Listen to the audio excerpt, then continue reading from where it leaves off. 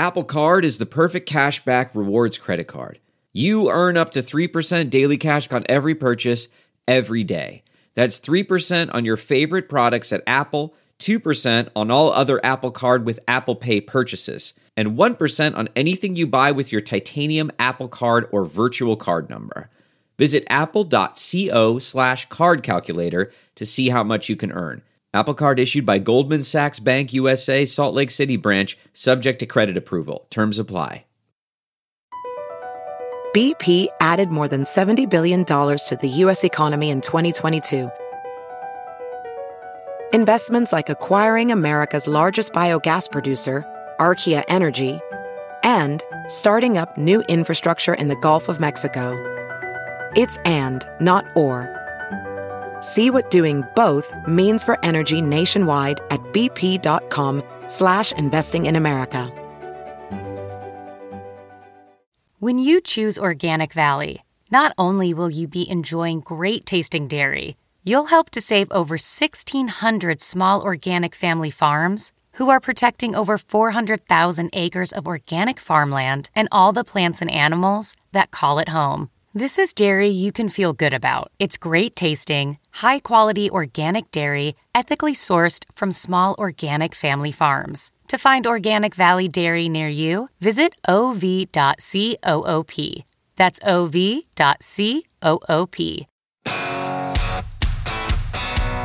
Hi everybody, Peter Greenberg here, and welcome to another edition of the Eye on Travel podcast. If you're getting ready for Christmas, I'm personally just getting ready to bid 2020 good riddance. Simon Calder, the senior travel editor for The Independent in London, will be stopping by with some holiday advice, specifically with some thoughts on the gifts you shouldn't be giving this year. And then I'll talk to the man in the rabbit suit. It's a long story and I'll let him tell it. Jason Baker from People for the Ethical Treatment of Animals and the fight he just won in Egypt. It's an important story. First up, Simon Calder. Joining me now is somebody who helps out a lot of people. One of our regulars on the show, calling in from London. He's the senior travel editor for The Independent with his own special Christmas list.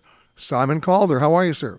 Oh, it's good to talk to you again, Peter. What a year. What a terrible year. And I tell you what, talking of helping people out, I bet that lots of your listeners are looking at the calendar, 20 days till Christmas Day, and thinking, I'd love to give those, my nearest and dearest, my friends, my close, my family, I'd love to give them the gift of travel. How marvelous. Something that will provide them with a bit of hope and inspiration, allow them to go off and explore.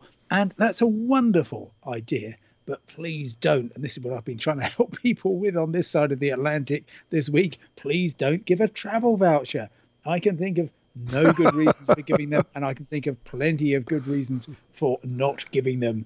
And even if they love you on Christmas Day, 6 months time when they're trying to redeem that voucher, they're gonna start cursing you. They are, Peter. Oh, they're gonna hate you. They're gonna hate you.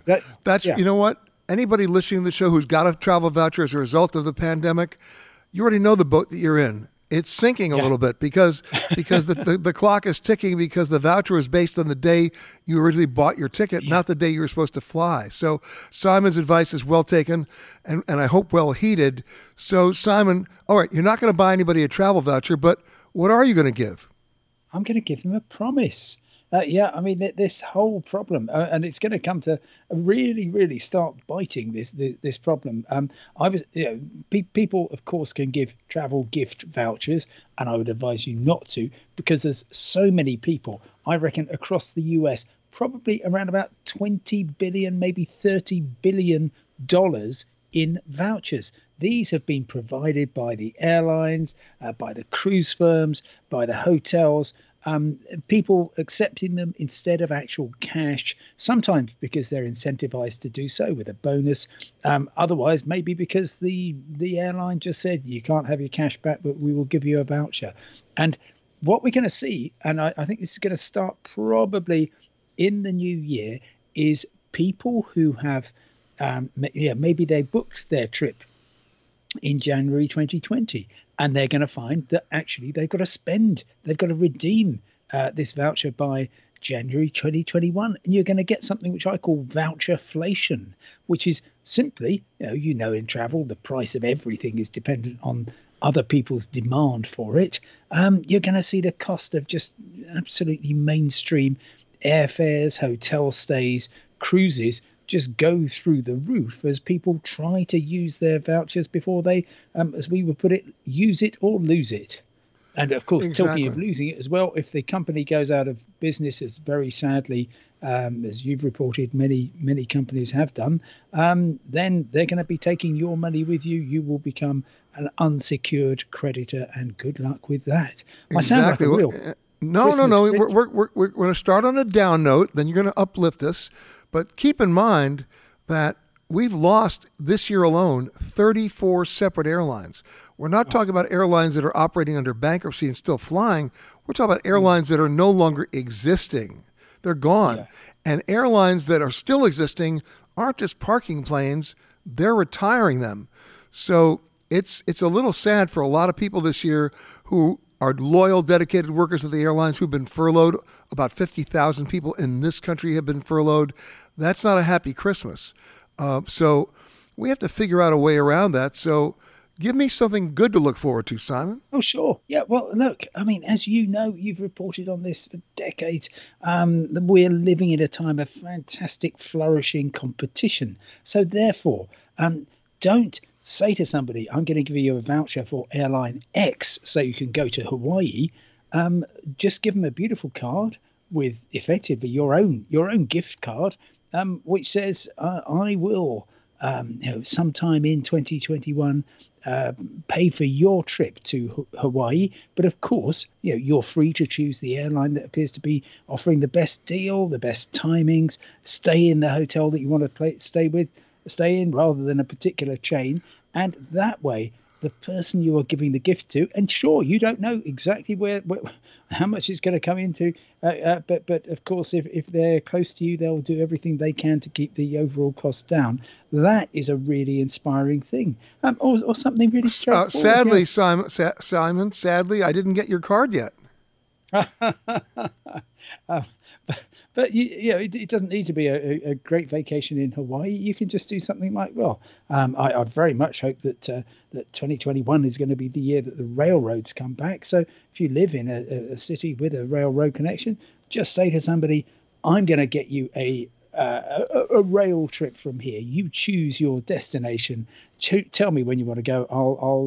I'll sort it out for you. Or indeed, of course, something maybe a weekend in the next state. I mean, I can't tell you how much I'm missing not being with you in Natchez, Mississippi. What a wonderful part of the world it is. I haven't explored nearly enough. I want to get into the bayou. I want to explore everything I can, all the more so because of this year. So give people hope, give people inspiration, but give them promises rather than vouchers of dubious commercial value. Well, give them a promise you can actually keep, as opposed to a voucher that's got a time limitation on it and may decrease in value. That's the key. I've just been looking at the conditions for one of my favourite airlines, genuinely, Ryanair, biggest budget airline in Europe. Wait a second. Wait. Stop right there. Wait. You're telling me that Ryanair is one of your favourite airlines? Oh no, it's no, not one of them. I would probably say if you twisted my arm, Peter, I'd say my favourite airline. Safest in the world in terms of the number of people flown with no fatalities, lower fares than anyone else in Europe, on time. They don't have a great reputation for customer service, but I was waiting to get to that. Yeah, but look, I mean, but I know. But you know what? Wait a minute. I know you. I know you'll show up there with a backpack and a half a sandwich, and you'll be okay. I know you. Yeah, of course, yes. But you know the holy trinity of aviation: first, safety; second, price; third, punctuality. That's all there is to it, isn't it? And don't forget the half sandwich. Yeah, and So, but I have been very, very highly trained by the rules. It's over 25 years since I first flew on Ryanair, and they've trained me well. But anyway, sorry, I certainly wouldn't recommend anybody buys that. I would certainly recommend people fly on Ryanair maybe when they're over in Europe. My flights this fall have been typically $10-20 each, but they have all kinds of conditions applied. They charge you a couple of bucks just for selling you a gift voucher, which is going to restrict you to them. They allow you to book flights for other people, but one of those people traveling must be you. They don't allow you to change the name, however much you pay. And so travel is a wonderful gift, but don't be persuaded that this is the way to reward those you love the most deeply, because you never know, they might stop loving you quite so much when they're desperately thinking, hey, we could have gone on airline X. We've been talking to the senior travel editor of The Independent in London, Simon Calder. Wish I could see you in person, but the quarantine is still in effect. Hopefully that'll end next year. I'll be able to come across the pond, as they say, and see you. You know, one of the things that I wish for Christmas is more transparency in advertising, more transparency in telling the truth about your condition, whatever that condition is, a hotel, an airline, a cruise line, and then involving more and more of your customers in the actual process so they can actually appreciate the product. Right. Tell me more. I mean, surely we've been used as travelers to the big corporations telling us what we want. Oh, yeah. But what I'm talking about, Simon, is, you go to a hotel and, they put the little card on your bed saying, please let us know if you don't want us to wash your sheets. Yeah. I love the hotel that comes to me and goes, hey, listen, let me take you down to the laundry and show you what one of our big washing machines looks like, and you'll understand. Yes. And then all of a sudden I go, yeah. I get it now. Okay. Yep. I'm not going to be the king of phosphates. Yep. I just think absolutely. that, because we're coming into another year where we'd like to think that people are still focused on things like responsible travel, sustainable travel, things that we sort of lost sight of in the last 9 months because of the pandemic. Yeah, of course, an awful lot of good things have happened to the planet. I mean, we were talking earlier about how very sadly airlines have been retiring aircraft. And I know that you and I will see the last British Airways 747 jumbo jet flying off into the sunset to, I believe, Victorville, California, the aviation graveyard. And we'll feel sad, but actually, from a planet's point of view, I mean, what British Airways has been doing is running effectively the equivalent of, I don't know, a 1994 Oldsmobile, because it's all paid for. And the uses a lot of gas, creates quite a lot of noise and exhaust. But people seem to be happy, and you just pay for it. And although in the Christmas spirit, Simon, what is British Airways also doing? And this to me is sort of, it's sentimental, but it's also sad. They've been selling off the silverware. Of course they have. Yeah, you've got to sell everything.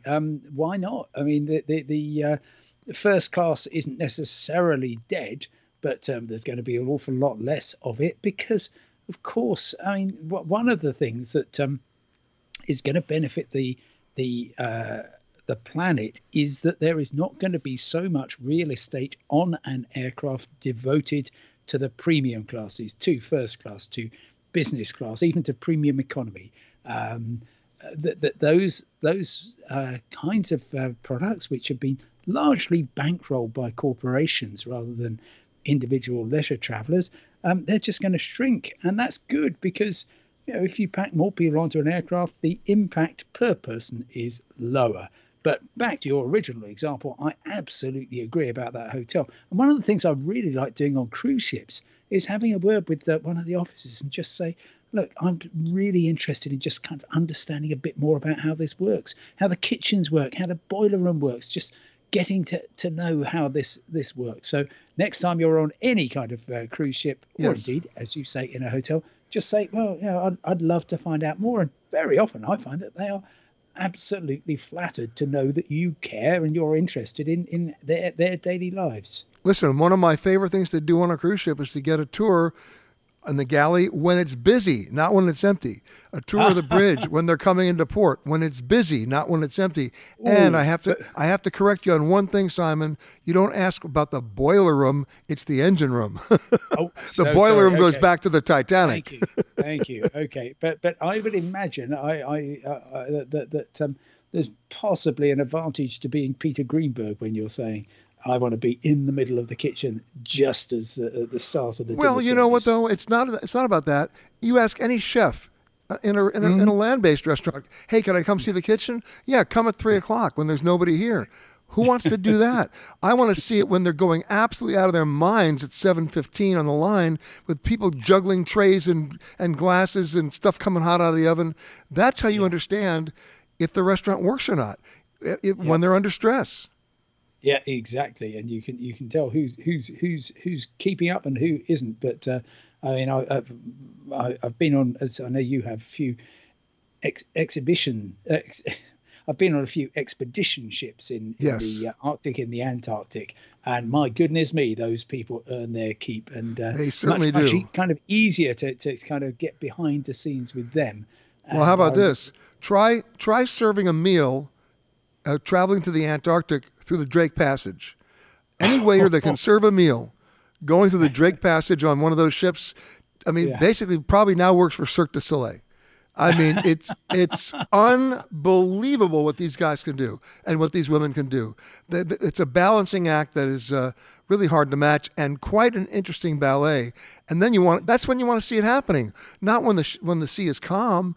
But it's like going to see the juggler during a rough sea. It's like that's entertainment. My thanks to Simon. The next time you visit Thailand, you might be lured to visit an elephant sanctuary. But just because it's called a sanctuary, is it really doing good work? If you're in Cairo and headed to the pyramids, are you tempted to go horseback riding out in the desert in Giza? Well, that won't be happening anymore. Just two of the stories I'll get into with Jason Baker from PETA. And yes, he'll explain the rabbit suit. When you travel as much as I do, sometimes you take a lot of things for granted. Sometimes you see things and look at it in not the proper perspective. And what am I referring to? The treatment of animals overseas, whether it's elephants in India or horses in Egypt or mammals. I mean, there's just so many things to talk about that do need to be changed. And at the forefront of that is PETA, People for the Ethical Treatment of Animals. And recently, they were able to get some really great changes done in Cairo. Now, it's interesting for me because I've been going to Egypt for 40 years. And when I first went there, one of my great thrills was getting up at 4:00 in the morning, getting out to the stables in Giza, getting on a horse, and riding out into the desert to watch the sunrise come over the pyramids. It was probably my best photo op moment. It was emotional. I'll never forget it. However, and whether however comes in is with our next guest, Jason Baker. Jason was recently basically strategic involved in getting the rules changed, not just for the horses, but for the camels. And Jason, to be able to do that in Egypt, where those animals are a huge source of income, was not an easy task. No, it wasn't. For some background, we had been getting complaints. We did this investigation documenting the treatment of horses and camels there last year. And we'd been getting complaints just so often. And I had been there myself, and I have been going to Egypt as well for 20 years, and I love it. But we were asked to look sort of behind the scenes, look at what's going on the side roads, look under the saddles even. And so what we found was animals who had no food or water all day long, out there in the burning sun. And when these exhausted animals fell down, they would literally just be beaten mercilessly until they got up. And we documented this over and over. And what we did was we always try to give a solution. So we put together ideas of how they could change the park. And we took the video that we documented and these ideas, and we went to the Ministry of Tourism. And to be honest, they were pretty silent. But we said specifically we need, even as a tourist, having been there and knowing how to get around, it would be better if there was a hop-on, hop-off electric bus that could take you to the different spots in Giza. So that's what we put in. That's what we thought was best. And 2 weeks ago, they announced that they're changing. They're getting the animals out of the park. And I actually think this is it's not only big news for the Middle East, but just specifically for Egypt. More people are going to want to go when they know there's not this abuse, when they know it's easier. It was just a smart, I think, economic move that also is helping animals a lot. And congratulations on that. It's great for the animals. And of course, you've got to basically repurpose the people who own the animals so that they have some kind of revenue to be able to understand on their own that there's another way to do these things, right? Right, exactly. And that's why I think they're changing more in the park. But what's going to happen is when you make it more tourist friendly, there's more jobs. We know that from other places we've worked in too. And so I think that the country's changing. It's developing. Using animals to pull carts is going away, and so it's changing to electric carts. It's changing to different modes, still within the park where people can make money. And I think this is only a positive change for the economics and for the animals. Yep, I couldn't agree more. And then, of course, there was the experiences that I've had in India, in Sri Lanka, and in Thailand. I remember going to Thailand in 1986, and it was not considered unusual at all for the hotels to bring elephants into the lobby of the hotels or in front of the hotels to give people rides. And I'm sure we've all seen the pictures, which is really sad, of the elephant that was being used to paint pictures on the streets of Bangkok. And once again, we did see the start of elephant sanctuaries, but it gets down to a different definition of terms, I think, as to what constitutes a sanctuary. If I'm going to go to a sanctuary, does that mean I'm going to a sanctuary to ride an elephant? I don't think so. Do you? Right. I mean, so I remember these times 20 years ago, 30 years ago too, when an elephant was on every tour, and it has changed. And a lot of that has to do with tourists demanding change, people speaking with their wallets, and I can't stress that enough. That's been the push in change. But yeah, you have to look. I mean, and it's a good thing, I think, that they're seeing elephant sanctuary as a marketing tool. Now, a lot of them are fake, so yeah, you do have to look. If they're using bull hooks, don't go. If they're offering rides, don't go. If they're letting you even wash them, don't go. There are some good elephant sanctuaries there. There's one Boonlot Elephant Sanctuary. I think people should Google it and look it up because it's amazing. They have a year waiting list because you basically go to just this peaceful oasis with elephants. It's an amazing trip. And there's a few other ones. But yeah, I mean, people are always going to try to trick you. They're always going to try to tell you whatever you want to hear to get your money. So ask some questions. Look into it. If you think you've been tricked, contact PETA. We'll look into it. We'll see how we can change or we can push. The changes are happening, though. So it is good. Yeah. There are companies like there's companies like go ahead. No, I was saying we've seen the changes happening slowly, but definitely that's palpable change in countries like Thailand. What about India and Sri Lanka? Yeah, they're moving slower, much slower. There is a real problem with elephants in Sri Lanka. There's not a great program. We are trying to work with some people right now. I just, in fact, read some emails this morning because they're encroaching. The cities are encroaching on their natural habitat, and so it's causing some human elephant conflicts. Similar with India, part of it has to do with corruption, but there is one decent sanctuary for elephants there, and the animal welfare laws are good. The problem is there's no strong penalties. It's $1 or $2 to break animal welfare violations there. So there's progress. Jason, I'm reminded in Thailand of a law that was well-intentioned that basically said you couldn't own a hotel with more than, let's say, 60 rooms without providing housing for your employees, without providing for gray water and black water, recycling systems, et cetera, et cetera. And then you'd see these 300-room hotel resorts pumping raw sewage into the bay. And how are they allowed to get away with that?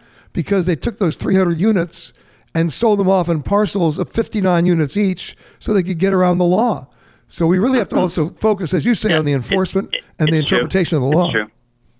It's true. And And I have to really go back to the tourist dollar, too, because what really puts them in their place is when tourists won't go, when they won't pay for it, when they tell their hotel that they didn't like something that happened, or their tour guide.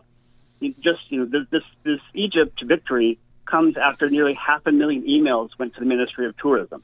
So they are listening. And now we're having to look at PETA because they're feeling tons of pressure from what Egypt has done. Because they have this 4.5 mile walk to these 900 steps where they have donkeys carrying people. The donkeys. And those donkeys, I have to tell you, they're the hardest working donkeys I've ever seen. They are the hardest working donkeys. They really are. I hope you succeed in that as well, because I think there's some lessons to be learned there. We're talking to Jason Baker from PETA.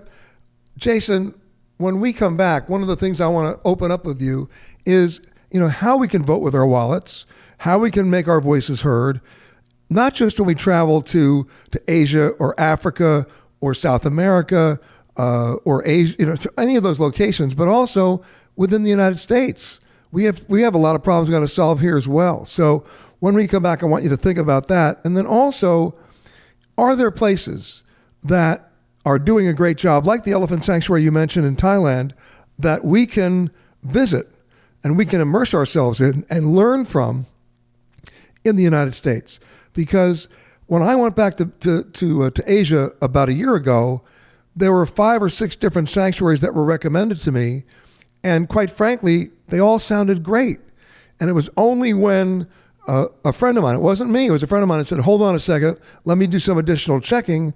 We ended up ruling 4 of them out because it was so touristic that all the concerns that you had about the treatment of animals were just not being followed. I hear you. Yeah, I'm glad you did that. And yeah. Well, I'm glad my friend did that. Yeah, he woke me up. We've been speaking to Jason Baker, the Senior Vice President at PETA. Jason, before I go any further, I have to ask you about the rabbit costume.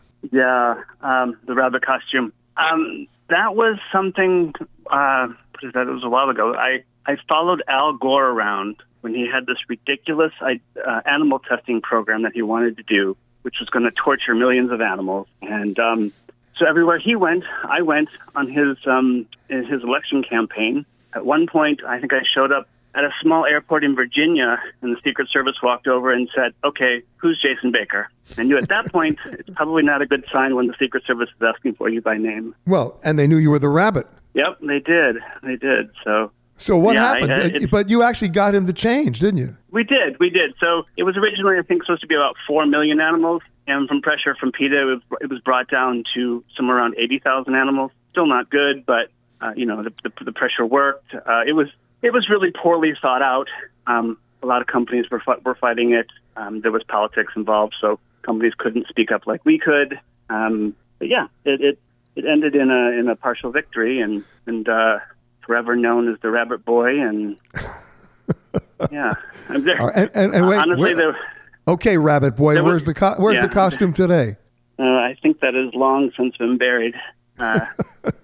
It's when you work for PETA, doing silly things to grab people's attention, it's just sort of the everyday.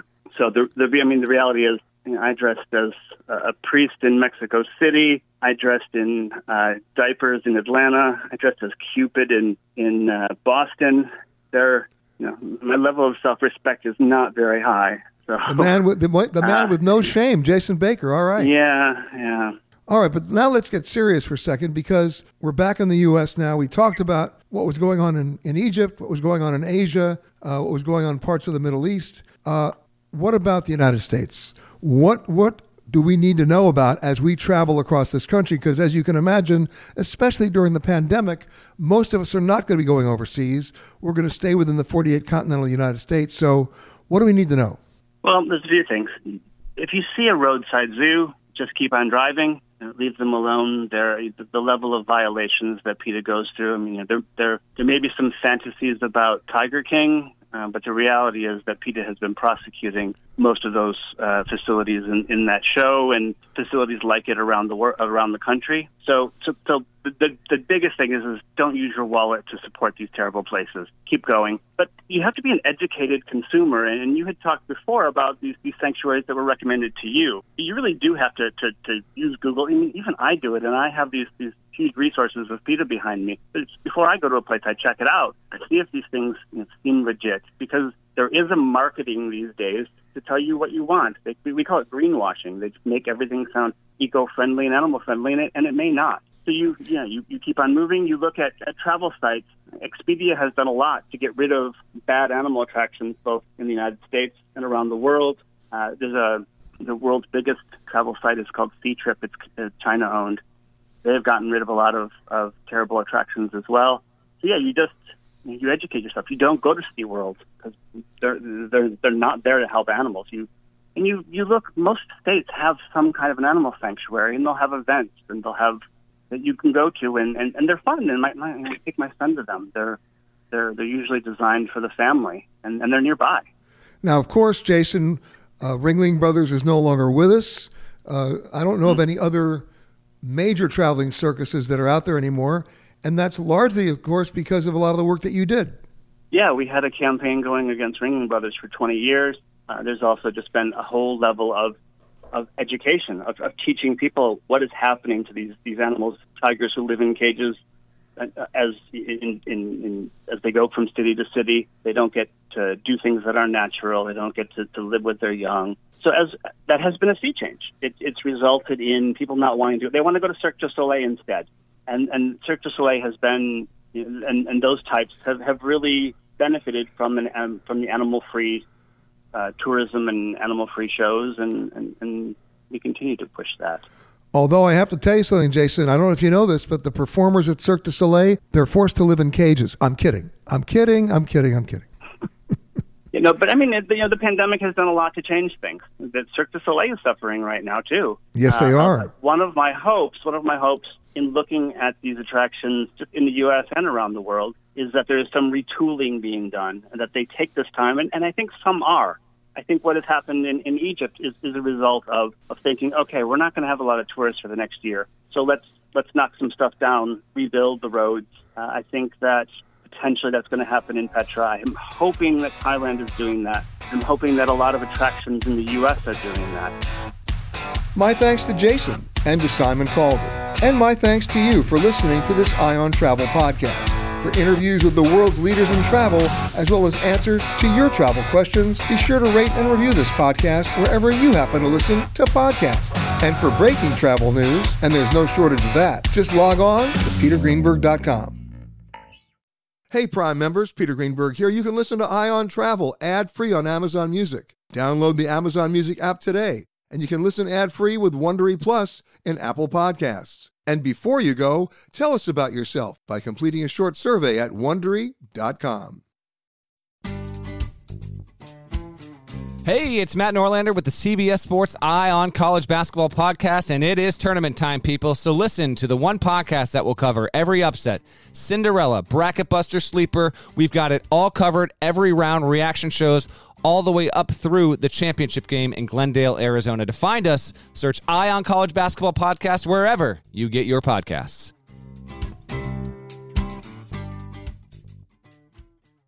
Hi, this is Jill Schlesinger, CBS News business analyst, certified financial planner, and host of the Money Watch podcast. This is the show where your money is not scary. It is a show that's all about you. It's your questions that make it possible for me to provide unconventional and entertaining insights on your money, and maybe more importantly, on your life. Follow Money Watch wherever you get your podcasts. You can listen ad-free on the Amazon Music or Wondery app.